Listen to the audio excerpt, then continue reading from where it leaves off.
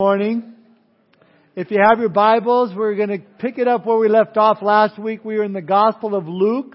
We're going to start in verse 39, chapter 1, verse 39, and we're going to go all the way to verse 56 this morning. If you need a Bible, just raise your hand, and these fine gentlemen will bring one right to your seat. I see a hand over there. Pastors are real good at seeing hands that raised up, so I see that hand. God bless you. See that hand? So, just raise your hand. We'll get a Bible to your seat. You can follow along with us. Chapter 1, verse 39 through 56 today.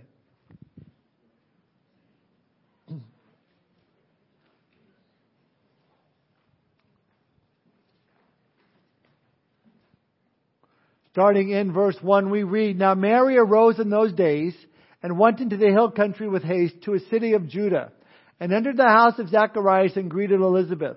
And it happened when Elizabeth heard the greeting of Mary that the babe leaped in her womb, and Elizabeth was filled with the Holy Spirit. Then she spoke out with a loud voice and said, 'Blessed are you among women, and blessed is the fruit of your womb. But why is this granted to me, that the mother of my Lord should come to me? For indeed, as soon as the voice of your greeting sounded in my ears, the babe leaped in my womb for joy. Blessed is she who believed, for there will be a fulfillment of those things which were told her from the Lord.' And Mary said, 'My soul magnifies the Lord, and my spirit has rejoiced in God my Savior. For He has regarded the lowly state of His maidservant. For behold, henceforth all generations will call me blessed. For He who is mighty has done great things for me, and holy is His name. And in His mercy is on those who fear Him from generation to generation. He has shown strength with His arm. He has scattered the proud in the imagination of their hearts. He has put down the mighty from their thrones and exalted the lowly. He has filled the hungry with good things, and the rich He has sent away empty.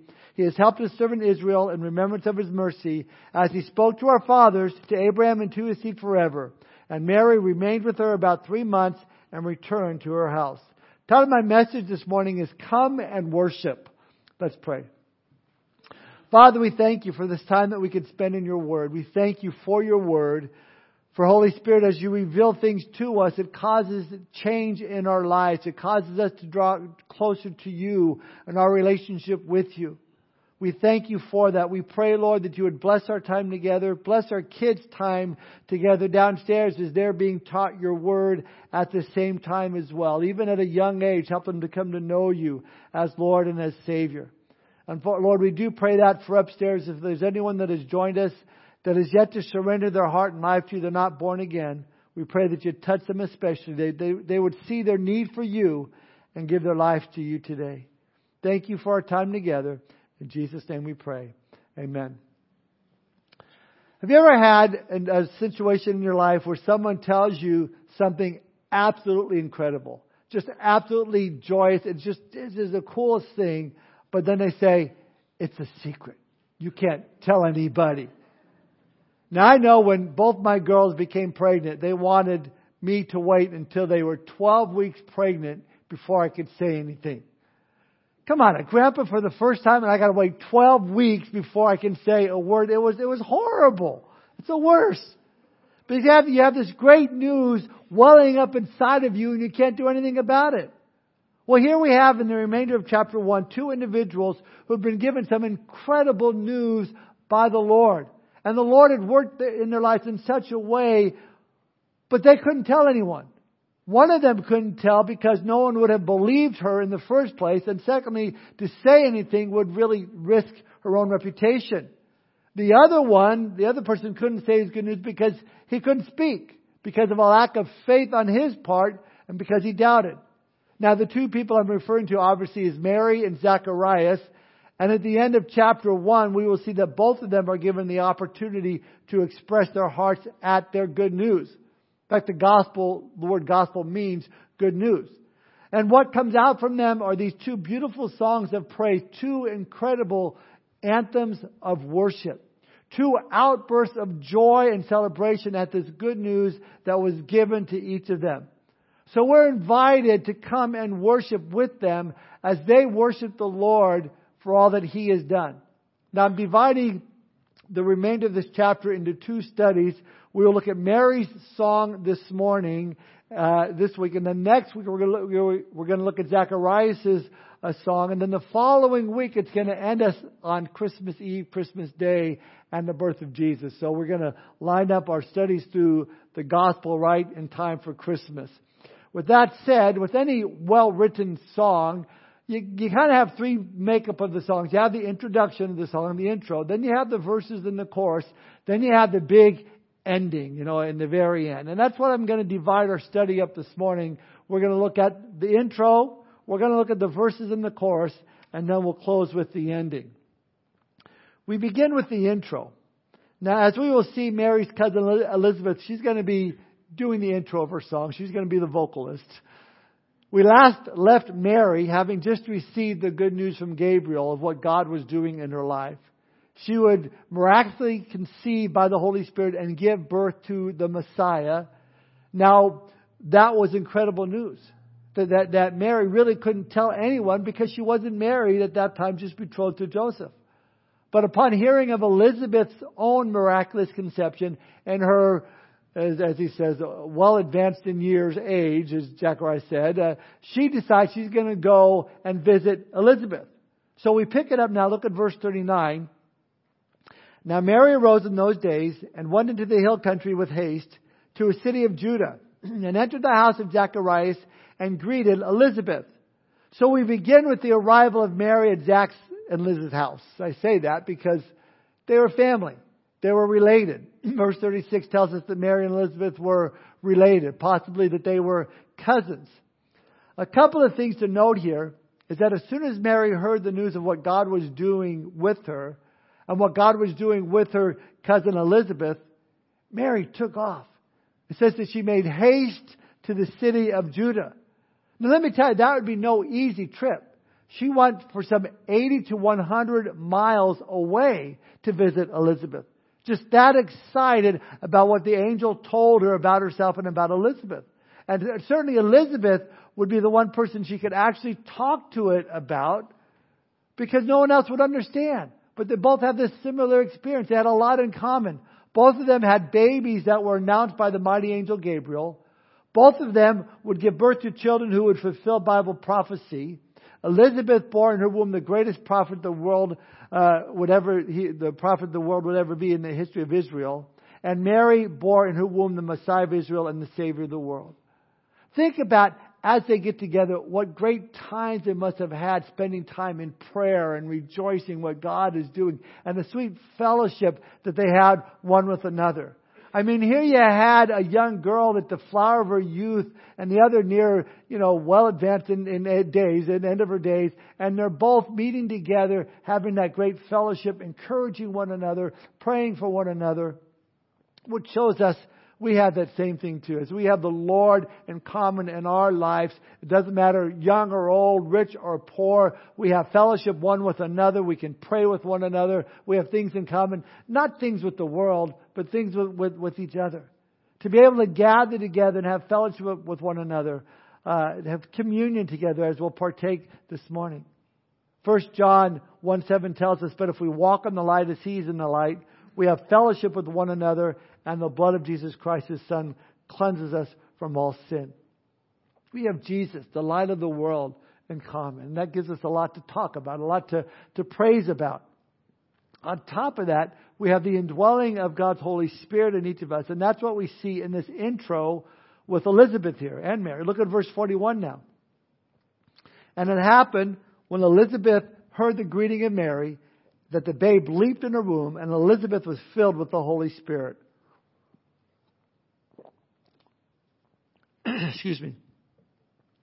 Now remember that the angel Gabriel said that this baby, John the Baptist, would be filled with the Holy Spirit even from his mother's womb. And now here Elizabeth was filled with the Holy Spirit. And because of that, she now has insight and understanding of what God was doing in her life and in the life of Mary. This would be incredible. But when God does great things in your life, the world just doesn't understand. You really can't. Hey, God just did this in my life, and they look at you like you're nuts. And the reason being, and the Bible tells us in 1 Corinthians 2:14, the natural man does not receive the things of the Spirit of God, for they are foolishness to him, nor can he know them because they are spiritually discerned. That's why we're excited about coming to church and about fellowshipping and singing praise songs to the Lord. And you tell an unsaved family member, I'm going to church, we're going to sing praises to the Lord. What? Why? Sing a couple songs? What's the big deal? They don't understand the joy, the fellowship that we have, the things in the Spirit of God. Elizabeth does now because she's filled with the Holy Spirit. And really, as I said, Elizabeth now sings the intro into our song. Look at verses 42 and 43. Then she spoke out with a loud voice and said, Blessed are you among women, and blessed is the fruit of your womb. But why is this granted to me that the mother of my Lord should come to me? Now notice something here. Before Mary even said a word, she walks in the door. She doesn't say anything about Mary being pregnant. She doesn't say anything about the angel Gabriel visiting her. Elizabeth, now filled with the Holy Spirit, prophesies with this loud voice, proclaiming with excitement, Blessed are you among women, and blessed is the fruit of your womb. And it's interesting to note that Elizabeth in verse 42 used the same exact greeting that Gabriel did in coming to Mary. Blessed are you among women. We noted last time together that it does say blessed among women, not above women. Nothing in Scripture supports Mary as the object of worship. Nothing in the Scripture supports that she is immaculate, that she was born without sin. Yes, she is highly favored. Yes, she is set apart. There's no other woman like her because of the role that she played. But let me just say this. If you want to honor Mary, then honor the God that she loved and worshiped. If you want to honor Mary, then honor the Christ that she bore as a Savior for her sin and yours. That would honor her more than anything else. Praying to her will not honor her.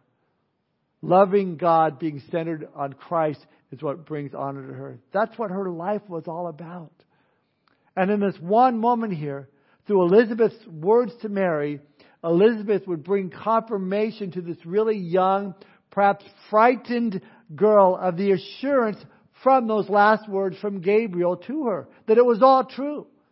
That's why I think Elizabeth used the same words Gabriel did. Blessed are you among women. And then look at verse 44 and 45. For indeed, she says, as soon as the voice of your greeting sounded in my ears, the babe leaped in my womb for joy. Blessed is she who believed, for there will be a fulfillment of those things which were told her from the Lord. Now, notice the thing that Elizabeth is emphasizing is Mary's faith in the Lord. She says, blessed is she who believed. So she said, Mary, you believe so much that you traveled 80 to 100 miles just to come here to see me. Mary believed the Word of God.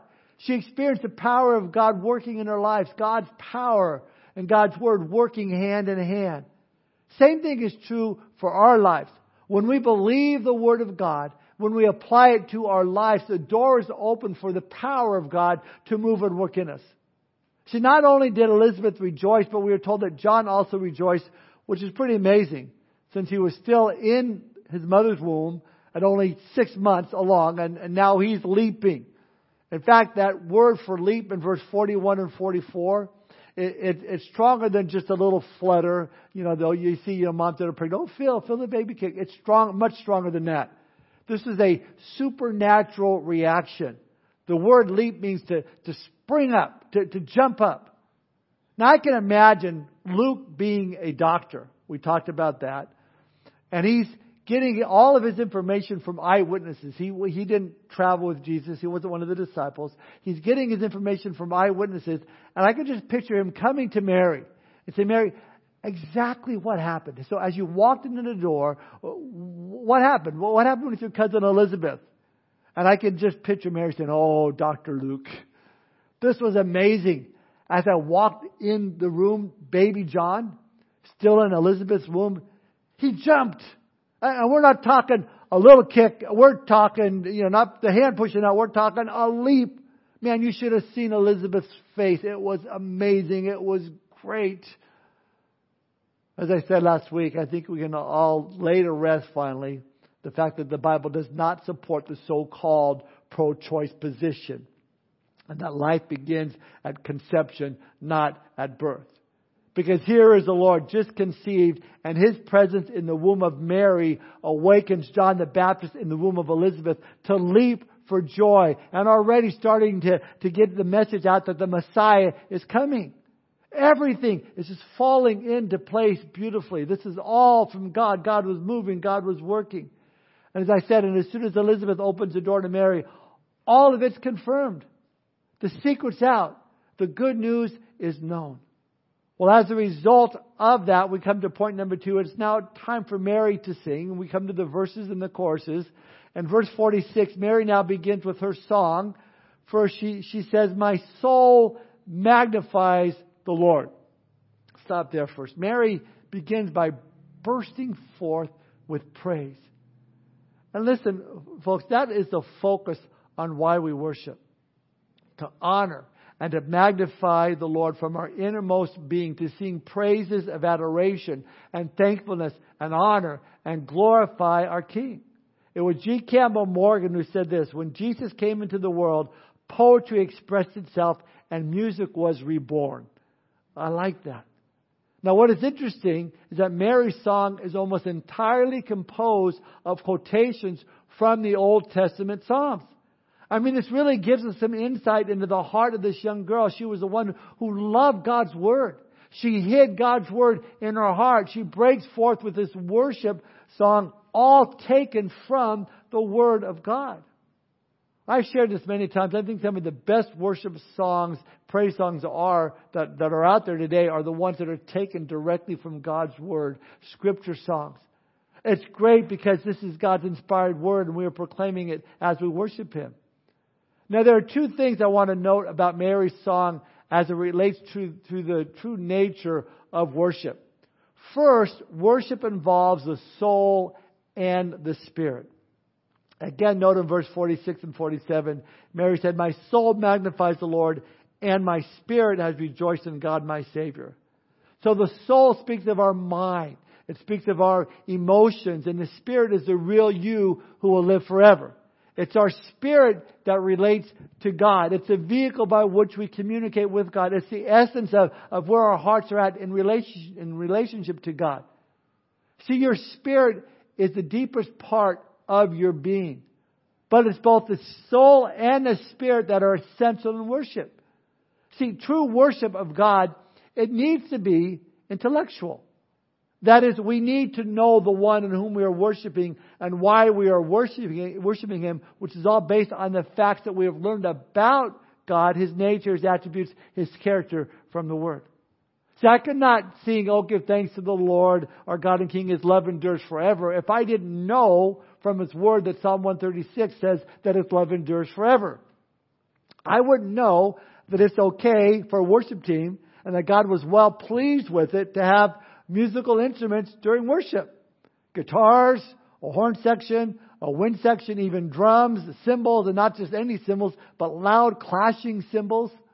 I would not know that unless I knew what Psalm 150 verse 1 through 5 says. It says there, "Praise the Lord, praise God in His sanctuary, praise Him in His mighty firmament, praise Him for His mighty acts, praise Him according to His excellent greatness, praise Him with the sound of the trumpet, praise Him with the lute and harp, praise Him with the timbrel and dance, praise Him with string instruments and flutes, praise Him with loud cymbals, praise Him with clashing cymbals." It's all there. Spoken from a true drummer. See, based on the facts that we have learned concerning the nature and the attributes and the character of God, we then can grow in the knowledge of God, and then the deeper our worship becomes. You know, when you're first saved, you're excited. You're saved. You start praising God because of your salvation. And let me tell you, learning to praise God when you first get saved is one of the best things in the world. I mean, to experience praise songs for the first time, you go, "Wow, this is amazing." But at that point, we really don't have a clear understanding, really, of God's holiness. But over time, we come to see that He is holy, that He's a righteous God. And that only magnifies His love and His sacrifice to us in a greater degree. And with each new bit of information concerning who He is and what He's done for us, our God gets bigger. And the basis of our worship expands. That makes sense? See, Mary was given this information that she would be carrying the Messiah. She was told that her relative Elizabeth, who previously was barren, would now also be having a baby. But then Mary shows up on Elizabeth's door. She sees Elizabeth is 6 months pregnant. Now it confirms to her what the angel Gabriel said to her. Because again, if Elizabeth wasn't pregnant, then Mary might go, I must be delusional. What really happened to me then? But she was pregnant. That meant that Mary was too. And if anyone on earth could relate to the supernatural pregnancy, it would have been Elizabeth. And so as a result of more information, Mary's song in her heart has changed. See, back in verse 38, upon hearing the news of her carrying the Messiah, her song was, let it be. Behold the maidservant of the Lord. Let it be. Let it be, let it be, let it be. According to your word, let it be. I don't know if there was a tune to it, but the song changes. Because in verse 46, she says, my soul magnifies the Lord, and my spirit has rejoiced in God my Savior. Through more information about how incredible God is and how awesome and true His promises are, Mary's worship turns even deeper, proclaiming God's attributes in song, verse after verse after verse. You see that the song in her heart has expanded. It's changed. Many of your Bibles may have above this section the title, The Magnificat, over Mary's song. I've often wondered, where did that word come from? It turns out to have a very simple answer. In the Latin text of the Bible, the first word of Mary's song is glorifies, as in glorifies the Lord, my soul does. Glorifies in Latin is Magnificat, and that's why they call it that. You see, again, with more information concerning who God is and what He has done, our God gets bigger and bigger, and our worship expands and goes deeper and deeper. Now, this is also true when we experience God's grace in our lives as well. You know, maybe you've blown it this past week, and you kind of lost your temper, whatever area in life that you blew it in, and you knew you blew it, and you just cried out to the Lord and you confessed it to Him and said, Lord, I'm sorry, I blew it. You asked Him for His forgiveness, and God does forgive you because He's so gracious to you. Then you come to church and you start singing a song about God's grace, and all of a sudden it just means so much more to you. Because I just experienced His grace. God, you're so good. Or maybe God has brought you through this heavy trial, and He's protected you, and you're looking back on the whole thing, and you're going, God, you know what? All my life You protected me. All my life You've been there for me. All my life, God, You've been faithful. And you walk into church, and we sing the goodness of God, which says, and all my life You've been faithful. All my life You've been so good. With every breath I am able, I will sing of the goodness of God. And now the tears are running down your face. Because it just affects your emotion, affects who you are. That happens because worship doesn't just involve our intellect. It involves our emotions. In fact, the word worship here in the Greek is proskuno, which means to turn and kiss. So as we enter into worship, we turn all our love and all our affection on display towards our God for all He's done for us. But without emotion, without feeling, without that passion, it's just words on a screen. You know, just any old song. It's just liturgy. There's not much of a relationship there. I mean, imagine for a moment if your marriage was like that, without any emotion. So I don't have to imagine my marriage is like that. I hope not, but it shouldn't be. But imagine if it was. Imagine if your husband never held you, never kissed you, no affection whatsoever. Or how you would have responded if your husband would have come to you before you were married in a purely intellectual manner proposing to you. Now, Lisa, I've calculated the mathematical possibilities of our union being to last well into the millennium. And I've studied our ancestral data, both our families as well as our social and economic backgrounds of our families. I've done a compatibility study. What I've concluded is that we have an 80% chance of having a healthy relationship. So I think based on that, we should get married. What do you think? Should we go for it? Should say, get lost. Are you nuts? Your figures are all wrong. Because there has to be a balance of love and emotion with information. And yes, there are aspects of the relationship that are on an intellectual plane in any relationship. That's why communication is so important. So important. because you learn more and more about each other.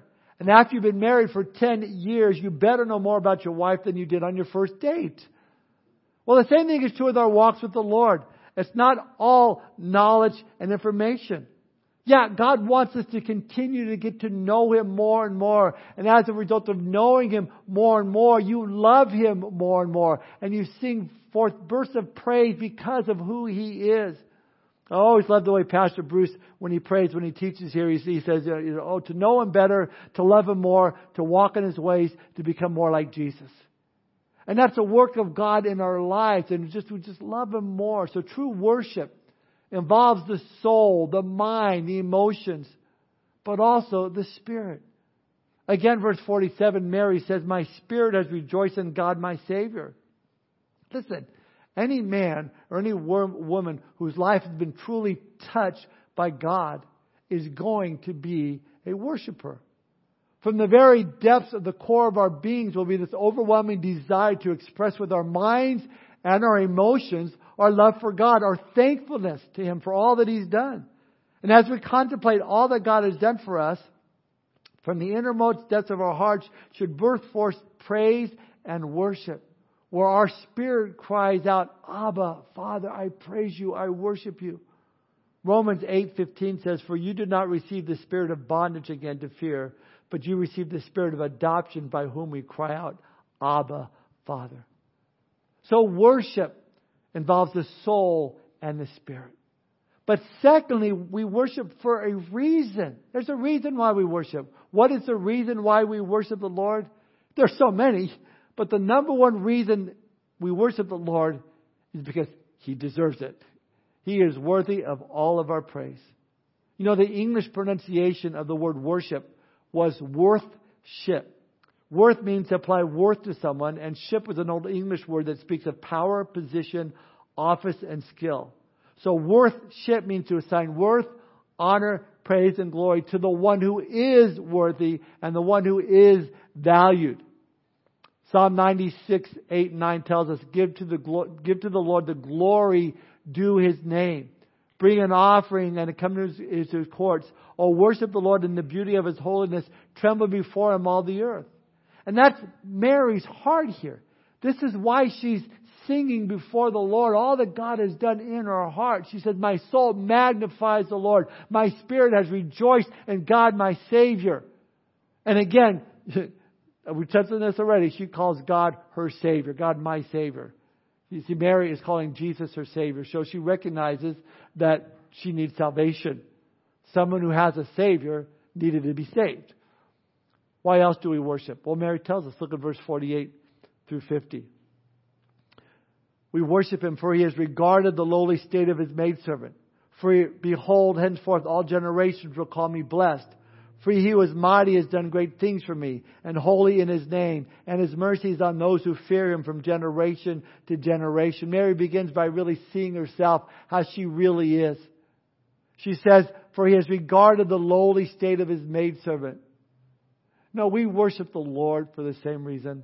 Not because of who we are, not because of anything special we did, but because of God, because of who He is. Here Mary calls herself God's lowly maidservant. Recall last week we looked at Gabriel saying to Mary, rejoice, highly favored one. In other words, rejoice, one who's about to be overflowed with God's grace. And Mary's response was, who, me? Are you sure you have the right house? Are you sure you have the right person? Because she didn't look at herself as deserving of God's favor or grace upon her life, which none of us are. But that's what grace is all about. You know, and grace always works the same way. When grace is poured upon our lives, it results in humility. Oh, Lord, I'm not worthy. God, You're so good. You saved me. Oh, You're so good. And that's the way Mary is looking at herself as the lowly state of His maidservant, undeserving. We don't deserve salvation. Nothing you can do to earn it. Just receive it by faith through grace. And when you do, it humbles ourselves. Because we see what God did for us upon the cross. It causes us to praise Him. And that's what we see with Mary. She begins to celebrate God in the rest of this song here. Verse 49, she focuses on the nature of God and His past dealing with Israel. She says in verse 49 that God is holy. She says, for He who is mighty has done great things for me, and holy is His name. She says in verse 50 that He's merciful. His mercy is on those who fear Him from generation to generation. You know, mercy is the opposite of grace. Mercy is not getting what you deserve. We deserve hell because of our rebellion towards God, rebellion in His ways. Yet God from generation to generation has been so merciful to those who would turn from their sin, to those who would fear Him. You know, the Old Testament system God had set up was a sacrificial system of worship, so that by substituting the spotless lamb, the person could receive atonement or be covered for their sins. And from generation to generation, Mary says here, God has continued to show mercy. But now He's about to display His most radical act of mercy by sending His Son, His only begotten Son. Not as a judge who condemned the world, but as a Lamb of God who would take away the sin of the world. See, He was going to be the final sacrificial lamb, not just to provide a covering, but complete atonement. No, in the Old Testament, again, the atonement meant the covering by blood. But in the New Testament, atonement is a little bit different. You can break it apart to mean at one-ment. In other words, we are made at one with God. But it's a personal decision that each person has to make. To come to Jesus and say, I'm sorry for my sin. I give my life to You. Forgive me. Or thank You for dying for me on the cross. Thank You for rising again from the dead. I want to be made right with You. I want to be made whole with You.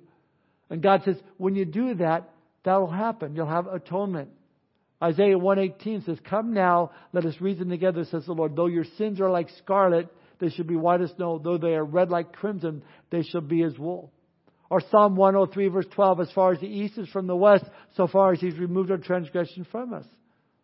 Well, the next thing that Mary mentions here is God's strength and compassion, and really brings us to our third point, and our third part in the song, the ending. Because it's building and building and building to this final crescendo. You know, it's kind of like the Hallelujah chorus. And He shall reign for it. And it's just this big time of praise. And that's what we see here. Look at verse 51 through 56.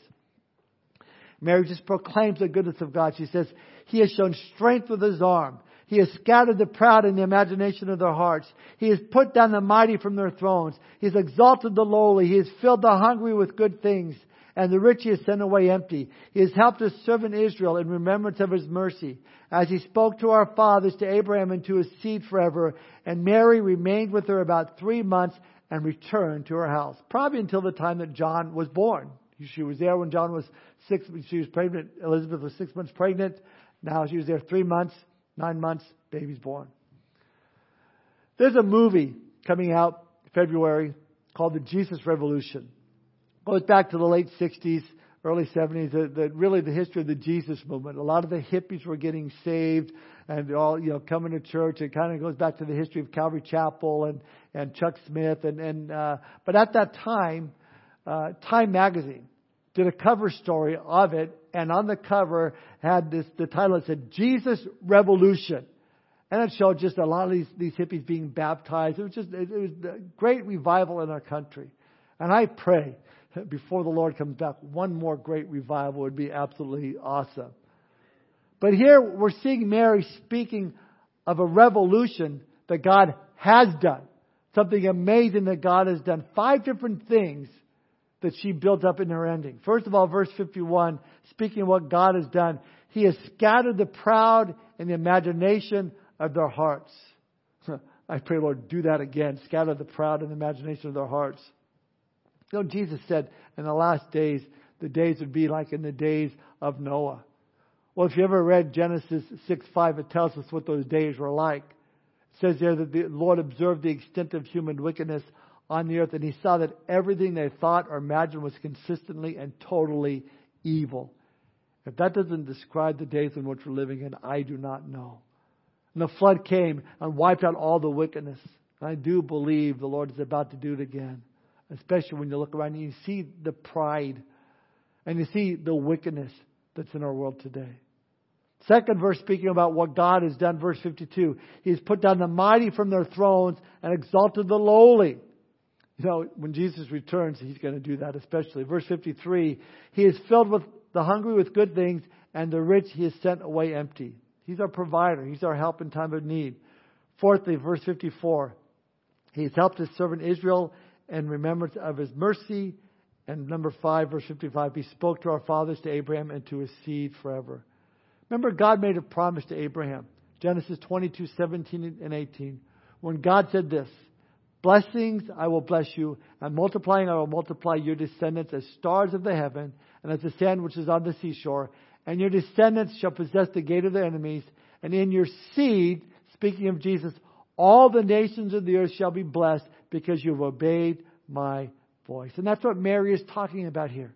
See, Mary is going back through all of history, all the way to Abraham, and she's remembering the activity of God, the revolution of God from generation to generation. And her song is a celebration about what God has done in the past.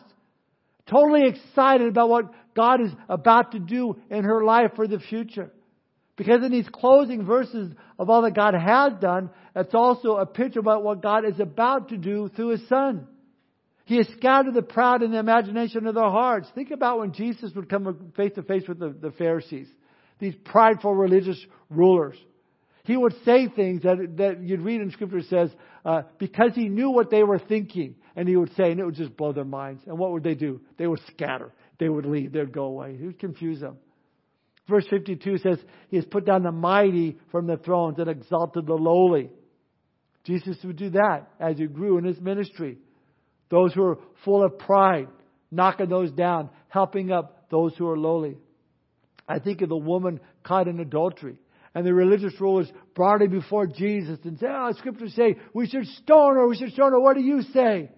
And Jesus kind of looked at them and looked at this woman and He says, He who is without sin among you, let him throw a stone at her first. And the Bible says they walked away one by one from the oldest to the last. And then Jesus came to that lowly woman and said, Woman, where are your accusers?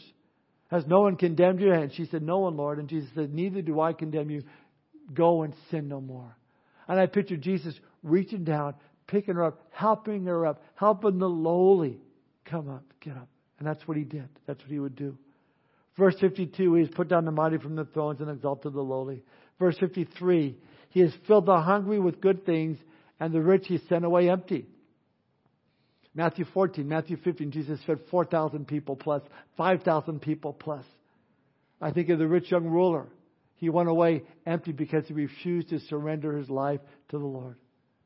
See, Mary's song of celebration was of the past acts of God, but a future what God would do with the Son through this baby in her.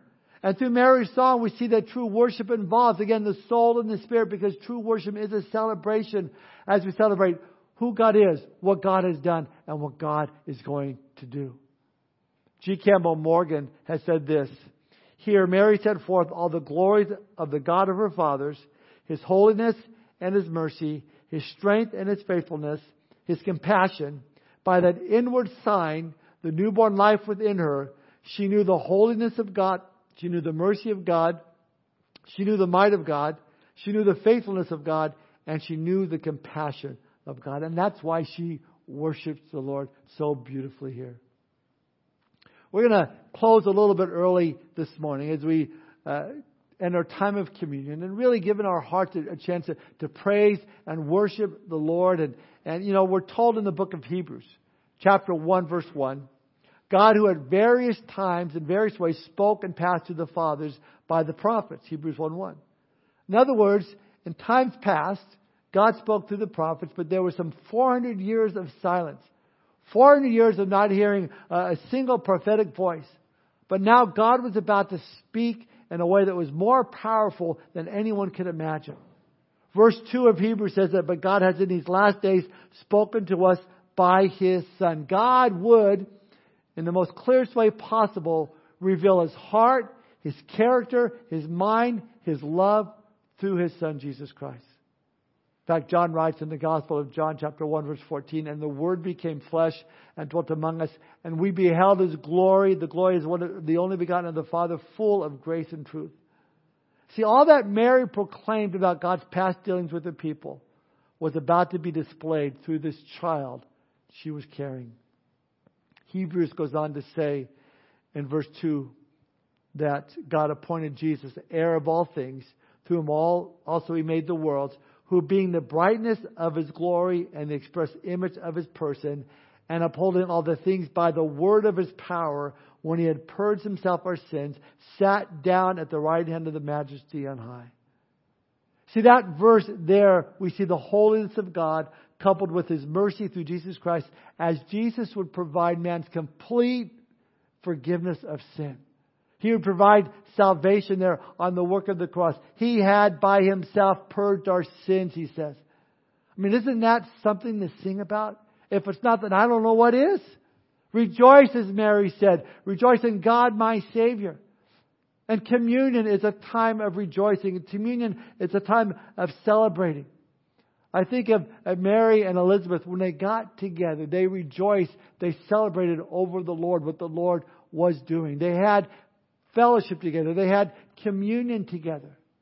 And as we gather together, we can rejoice. We can celebrate about what God is doing. Jesus is coming back.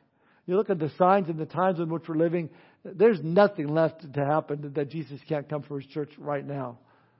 So we should be celebrating. We should be rejoicing what Jesus did for us upon the cross and what He's about to do when He takes us home to be with Him in heaven. In fact, that's what Paul writes in 1 Corinthians. You know, we take the bread and we take the cup. We do this in remembrance of Him until He comes again. So what I want to do is, as we pray, I want to just sing praises to our Lord, thankful for what He's done. We'll partake of communion, just rejoice in the Lord. But let me say this. If you're not a believer here this morning, there is no fellowship that we can have. You have to be able to give your life, to come to that place in your life where you say, God, I'm sorry for my sin. You want to be saved today and say, Lord, forgive me. You have to accept the Lord as your Savior. Receive that forgiveness. Yeah, Jesus went to the cross. He died for your sin. He died for the sins of the world. But unless you confess, I'm a sinner, I need your forgiveness, and apply what He did to your life, you're still lost. You need to come to Him. You need to believe in the name of the Lord Jesus Christ and be saved.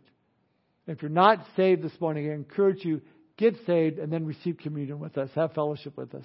If you say, well, I'm not ready yet, then just let the elements pass by. We'll pass them all out together, but we'll take the bread and the juice separately and pray together separately. But if you're not a believer and you say, I just need to wait, then just let it pass. The Bible speaks about judgment coming upon you if you take this unworthily. But your greater need is to come to the Lord, to give your life to Him. I said second service, if you don't accept the Lord, you're just dumb, okay? It's just, I don't think I've ever said that in the service before, so I'll use it second service. It's true. Why would you not? Look at all that God has done for you. So let's pray and enter into communion. Father, thank You for this time this morning. Thank You for Your word. Lord, I do pray if there's anyone here that is yet to cry out to You, to say, Lord, save me. I need Your forgiveness. That they would do so right now. That they wouldn't wait another moment. That they would give their hearts and life to You this morning. Just simply pray the prayer. Lord, I'm sorry for my sin. I give my life to You now. And God will come in and God will do that work in your heart and in your life. And Lord, we pray now as we can enter into this time of worship. We can look to what You did for us upon the cross. Lord, in our hearts can just sing forth in praise and honor and worship for how great You are and the work that You did on our lives. We are saved. We are going to heaven. Our sin has been forgiven.